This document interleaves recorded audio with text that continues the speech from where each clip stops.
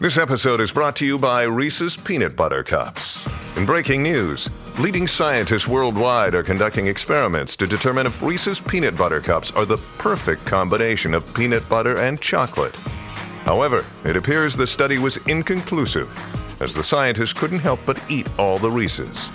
Because when you want something sweet, you can't do better than Reese's. Find Reese's now at a store near you. As a kid, I was a picky eater, like I assume most children are. As my parents tell me, my eating habits transcended normal childhood proclamations of, "I don't like broccoli," and evolved into a refusal to eat absolutely anything of substance. Things other children might eat and enjoy, like chicken nuggets, spaghetti, or even hot dogs, were shunned by toddler me. It got to the point, they say, where they and my pediatrician became concerned for my health. I stopped growing properly, falling well below the typical percentiles for children's height and weight, and the rest of my development seemed stunted as a result. Phrases were tossed around like failure to thrive and tube feed. In the end, my parents were forced to feed me calorie-loaded milkshakes made with nutrient-enriched formula every night in a bid to get me to gain weight. Honestly, I don't know why they put up with it. I sound like I was a little shit. The milkshake regime extended past toddlerhood and into my childhood. At 5 years old, I was still refusing to eat food, despite the countless nights my parents sent me to bed hungry for refusing to even try my dinner. I was still small for my age and spent more than a little time in the hospital due to the starvation of my body. My parents would later tell me that they were sure I was going to be taken away by the state because of how emaciated I appeared. Thankfully, they were in constant contact with doctors who monitored the situation, so there was undeniable proof that my case wasn't due to neglect. At 6 years old, when I should have been starting school, I was still a small kid. My body never received enough nutrients to grow properly, despite my forced feedings, and as a result, my speech and physical movements were stunted, leaving me a 6-year-old that had behaved more like a 3-year-old. Again, I don't know how my parents coped. I can remember the day I discovered a food I actually liked. It was September 22nd, 1997. I was at the grocery store with my mother, sitting in the child seat of the cart because my frail legs couldn't handle walking for too long. Mother looked tired and weary, and I can remember staring at the deep lines that seemed etched into her face as she pushed the cart silently through the small store in an attempt to find something or anything that could tempt me to eat. And then I saw it. A jar of jam. I'd tried jam before and hated it. The texture, the stickiness, the overwhelming sweetness. Vile. But this jar, it seemed different to my 6-year-old mind. I pointed it out to my mother, my bony finger extended to the glass jar with the plain white label that read, Mrs. Willison's homemade jam. "What, sweetie? What do you see?" My mother's voice was almost as weary as her face as her eyes followed my outstretched hand. When her gaze landed on the jar, her head snapped back toward me like it was elasticated. "You want that, Marky? The excitement in her voice was barely contained. You want to try that?" I nodded my head. My mother grabbed the jar of jam off the shelf faster than I'd ever seen her move before. She even smiled. I couldn't remember the last time I saw her do that. We paid for the jam and left the store without so much as bothering to shop for the rest of our groceries. Mother hurried me out to the car, excitedly strapping me into the seat, before placing the jar of jam in the front almost reverently. This was the first time I was actually showing interest in food. She was thrilled. The town I grew up in was small, populated by a mere 350 people. The drive from the grocery store to my house took under 5 minutes. Really, we could have walked if I wasn't so frail. When we got home, Mother excitedly ushered me into the house with the jar of jam clenched tightly in her hand. Immediately, she sat me down at the table as if she were afraid I'd suddenly change my mind and refuse to try what I had picked out. But my mind and gaze were focused on that jar. It didn't look like the other jams I had tried. It didn't seem lumpy or thick, and there were no seeds. Something about it intrigued my dull little mind, though I can't explain what it was, even now. "Here, Marky, you want to try this?" My mother held out a spoon laden with jam. It was a deep red and seemed to glisten under the kitchen lighting. I remember taking the spoon carefully and raising it to my face, peering at it closely. Anxiously, my mother waited. Slowly, my tongue darted out to taste it. I can't even describe to you what that first taste was like. Imagine the most amazing thing you've ever eaten, coupled with the most euphoric you've ever felt, and that would get you close to what the experience of tasting that jam was for me. I ate everything off the spoon in seconds and silently asked for more. My mother, with tears in her eyes, handed me another spoonful, which I lapped up eagerly. After my fifth spoonful, my mother was openly sobbing and dashing for the phone to call my father and tell him the wonderful news. Meanwhile, I remained entranced by the jar.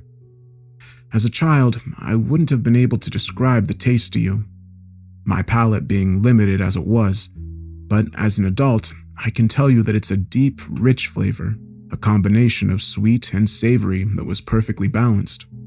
It didn't taste like strawberries or raspberries, but a combination of the two mixed with some sort of saltiness that seemed to heighten it.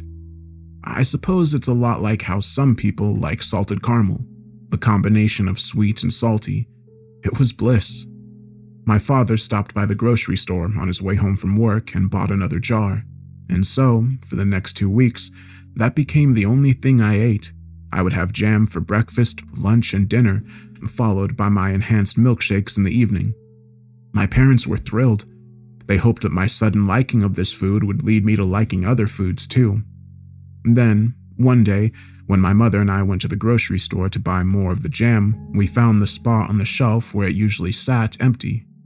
Mother, slightly panicked, rushed to the front of the store to ask if they had any more of Mrs. Willison's homemade jam. Sorry, we're all out right now. My mother's face fell, and she threw a worried glance in my direction. When will you get more? The clerk scratched his beard thoughtfully. You see, it's actually made by a local lady, Mrs. Willison. She sold it to Hector to resell in the store. She said she only had so many jars available, and no one else seems to like it but your boy there.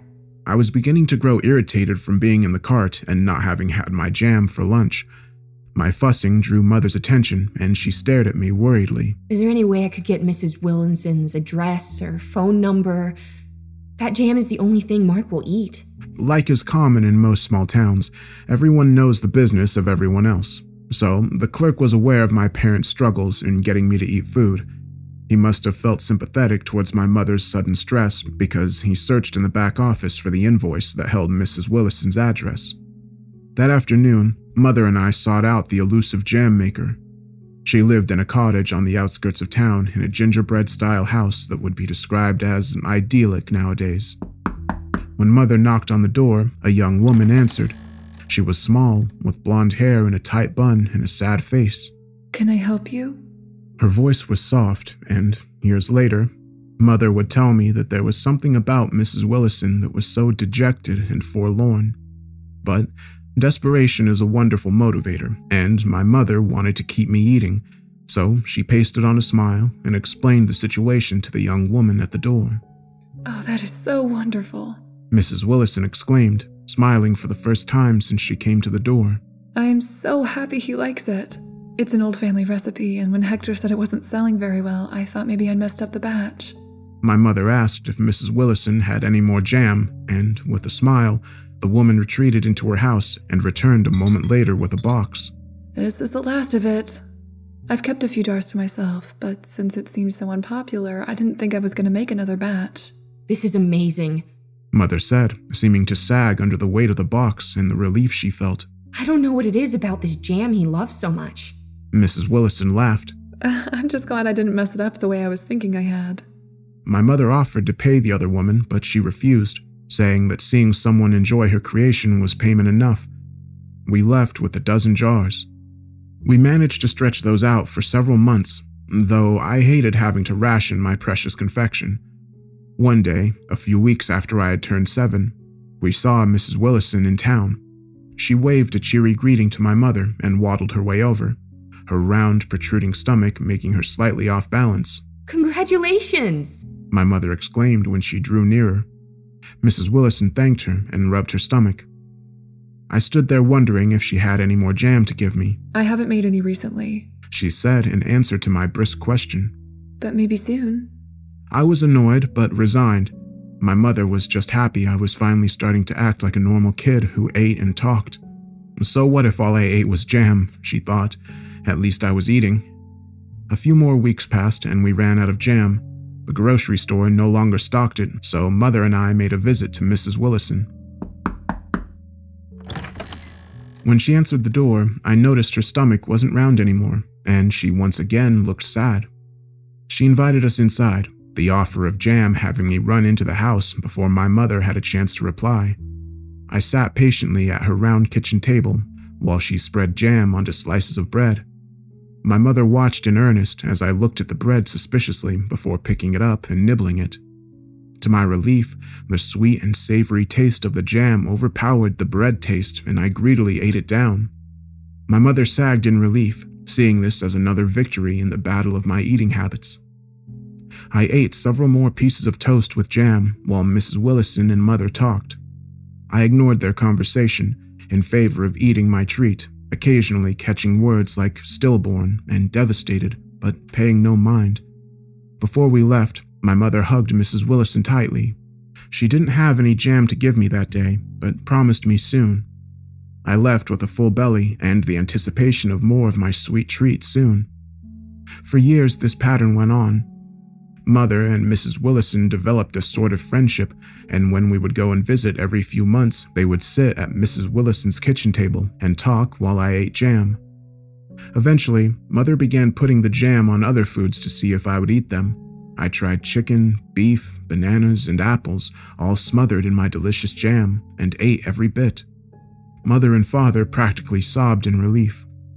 By the time I was 12, I was eating more foods, but still relied on the jam. If it didn't have jam literally coating it, then I wouldn't try it. That jam seemed to mask every other flavor, and I used it like people use ketchup or gravy. In this time, Mrs. Willison seemed to age quickly, and her production of jam slowed. She told me and Mother that it was hard on her body, making the jam. It was a long process and very labor-intensive. I worried about the day when she might no longer make it for me, but she simply patted my head and told me that she'd make it as long as I wanted it. I smiled. By the time I was 18, I was better with food, but still hated the taste and texture of it. Mrs. Willison's jam was the only food I had ever actually liked or wanted to eat of my own accord, and she still supplied me with it. Her frequency of batches lessened to only once a year or more, but when I finally got those jars of the rich, red goodness, I was thrilled. After high school was over, I moved away for college, but every time I returned home, I made sure to stop in and visit Mrs. Willison. She seemed to grow lonely as she aged, and I often wondered where her husband was or if she even had one. When asked what she did for work, she just said she was in the business of making people happy. I wasn't sure what that meant, but figured it was something to do with her amazing jam. More years passed. Despite my unusual tendencies as a child, I grew into a rather successful normal man. I work in data entry, which is as boring as it sounds, and am married to a wonderful woman who, at first, was annoyed with my weird eating habits, but came to accept that I just don't like the stuff. Doesn't matter what it is, I just don't like food. I have never, and likely will never, eat food for the joy of it, unless we count jam, of course. My wife doesn't like it, but she's used to it now, I think. A few weeks ago, we returned home to visit my parents. As I've been doing for years, I made a point to visit Mrs. Willison. She's older now, and time has been unkind to her. Her body seems frail, as if it has carried heavy burdens for years, and she no longer stands upright, but she still smiled when she saw me, and smiled even wider when she met my wife. We had a nice visit, her getting to know my wife and catching up on what has been happening in my life. Just before I left, she gave me a box of jam. I'm afraid this is it, Mark dear. Her voice sounded as frail as her body looked, and for the first time, the idea that I could lose Mrs. Willison popped into my head. Even though she was only in her 50s, she seemed much older. She'd been part of my life for so long now, I couldn't imagine no longer being able to see her. I'm too old for making jam now, she said with a sigh. My body, it just won't allow it. These things happen. Best to leave it to the young ones. She smiled weakly, but I could tell she was sad. Tears prickled my eyes as I set the box of jam jars on the ground and wrapped her frail body in a tight hug. "Thank you for sharing your jam with me for as long as you have," I said, then kissed her forehead gently. Mrs. Willison smiled and waved me and my wife off as we left. That was a few weeks ago. Today, I got a call from my mother. She was sobbing uncontrollably. It took me a long time to finally figure out what she was saying, and when I did, hell, I didn't know what to think. I sat there at my kitchen table, still in my pajamas, with a plate of jam toast in front of me while my mother told me Mrs. Willison had passed away. It appeared she had died several days ago, but no one knew until my mother went for her weekly visit and found the other woman slumped over in her chair. There was nothing they could do. I stared at my jam toast and felt numb. But that's not the worst of it, Mark. My mother sobbed. "What, Mom?" Oh, God. Mark, what they found. God, I'm so sorry. She broke down into incoherent sobbing. Eventually, my father took the phone from her and explained what the police had found in Mrs. Willison's house when they arrived. I'm still not sure what to think of it. "Son, I hope you're sitting down for this," my father began. No one knew what a crazy, sick bitch she was, I swear." He cleared his throat and sounded like he was fighting back his own tears. "I'm just sorry we fed you that shit for so long." My eyes immediately went to the jam, my precious jam. "The police searched her house. In the cellar, they found the area where she made her jam. Jesus, son, it was kids. God damn it, it was kids. Her own babies." It turns out Mrs. Willison's jam was homemade in a very literal sense. She had, a year before I first ever tried her jam, gotten pregnant and then miscarried at home. Apparently, it created some sort of mental break in her brain, and for God knows what reason, she decided to incorporate the baby, fetus, whatever, into the jam. She cooked it with the berries, strained it, and took care not to have any fragments in the final product. That's why it was always so perfectly clear and free of seeds. It's also why it took so long for her to make her batches. After the first one, she decided to try again with both the pregnancy and, when that ended too, ended in a second trimester miscarriage, the jam. For over 20 years, Mrs. Willison lived in a cycle of getting herself pregnant, which she apparently achieved by acting as a prostitute in the larger neighboring town, and then aborting the pregnancies at home, sometime between the 12th and 20th week, when the ingredient was large enough to be made into a batch. That was why she only made one batch of jam a year, and why she appeared to age so quickly and harshly. In the end, when she said her body could no longer support jam making, she was telling the truth. My parents were horrified. For years they had been feeding me this stuff. For years they had been gleefully shoveling this jam into my system, ignorant of the fact that it was made with human remains. They had been so thrilled when I had started eating normal food, so thrilled when 6-year-old me had pointed to that jar of jam and then taken it so eagerly. My mother apologized profusely on the phone through her sobs. When the call ended, I looked down at the plate of jam toast in front of me, studying the deep red spread with its flawlessly smooth consistency and the sweet and savory combination of it that had been the only food I had ever actually enjoyed in my life. Silently, I rose from my chair and went to the cellar where I stored my box of jams. Mrs. Willison made 12 jars of each batch, and I had learned to stretch that very carefully over the years. I still had 11 remaining. Carefully, I looked through the box, taking out each and every jar and inspecting it, as if trying to see tiny particles of fetuses that had been cooked into each one. At the very bottom of the box, I found an envelope. I reached for it with a shaking hand and pulled out letters from Mrs. Willison. It was short, not saying much, but I smiled to read it all the same. I've always had issues with food. I don't know why. Most children grow out of their picky eating, and to some extent, I did too. I learned over time that I needed food to live, though eating it brings me no joy and makes me sick if I find a texture or a taste I can't stand. Mrs. Willison's jam saved me. It has been the first and only food I have ever liked, the only one I willingly and gladly ate. And in that envelope that I found at the bottom of my last box of jars, the last batch Mrs. Willison made, I found her legacy to me. Something she wanted me to have before she died because she said I was the bright spot of her life and she had done this all for me. The sound of my wife moving around upstairs manages to reach me in the basement. She's awake late because she's had a difficult time sleeping lately. Whistling to myself, I put the index card back into the envelope and leave my box of jam in the same place as before. Then, I climb the stairs to the kitchen where I find my wife standing at the stove, scrambling eggs. She turns to me and smiles, her hair tousled from sleep and her face serene, not yet twisted up in agony due to her morning sickness. She turns and kisses me, and I feel the soft swell of her pregnant stomach against my body. Our last trip home had been to surprise my parents with the pregnancy.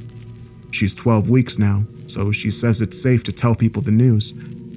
Of course, my parents were thrilled. So was Mrs. Willison, which is why I think she left me the recipe. I think if I push her hard enough, I might be able to get my wife to make some jam for me.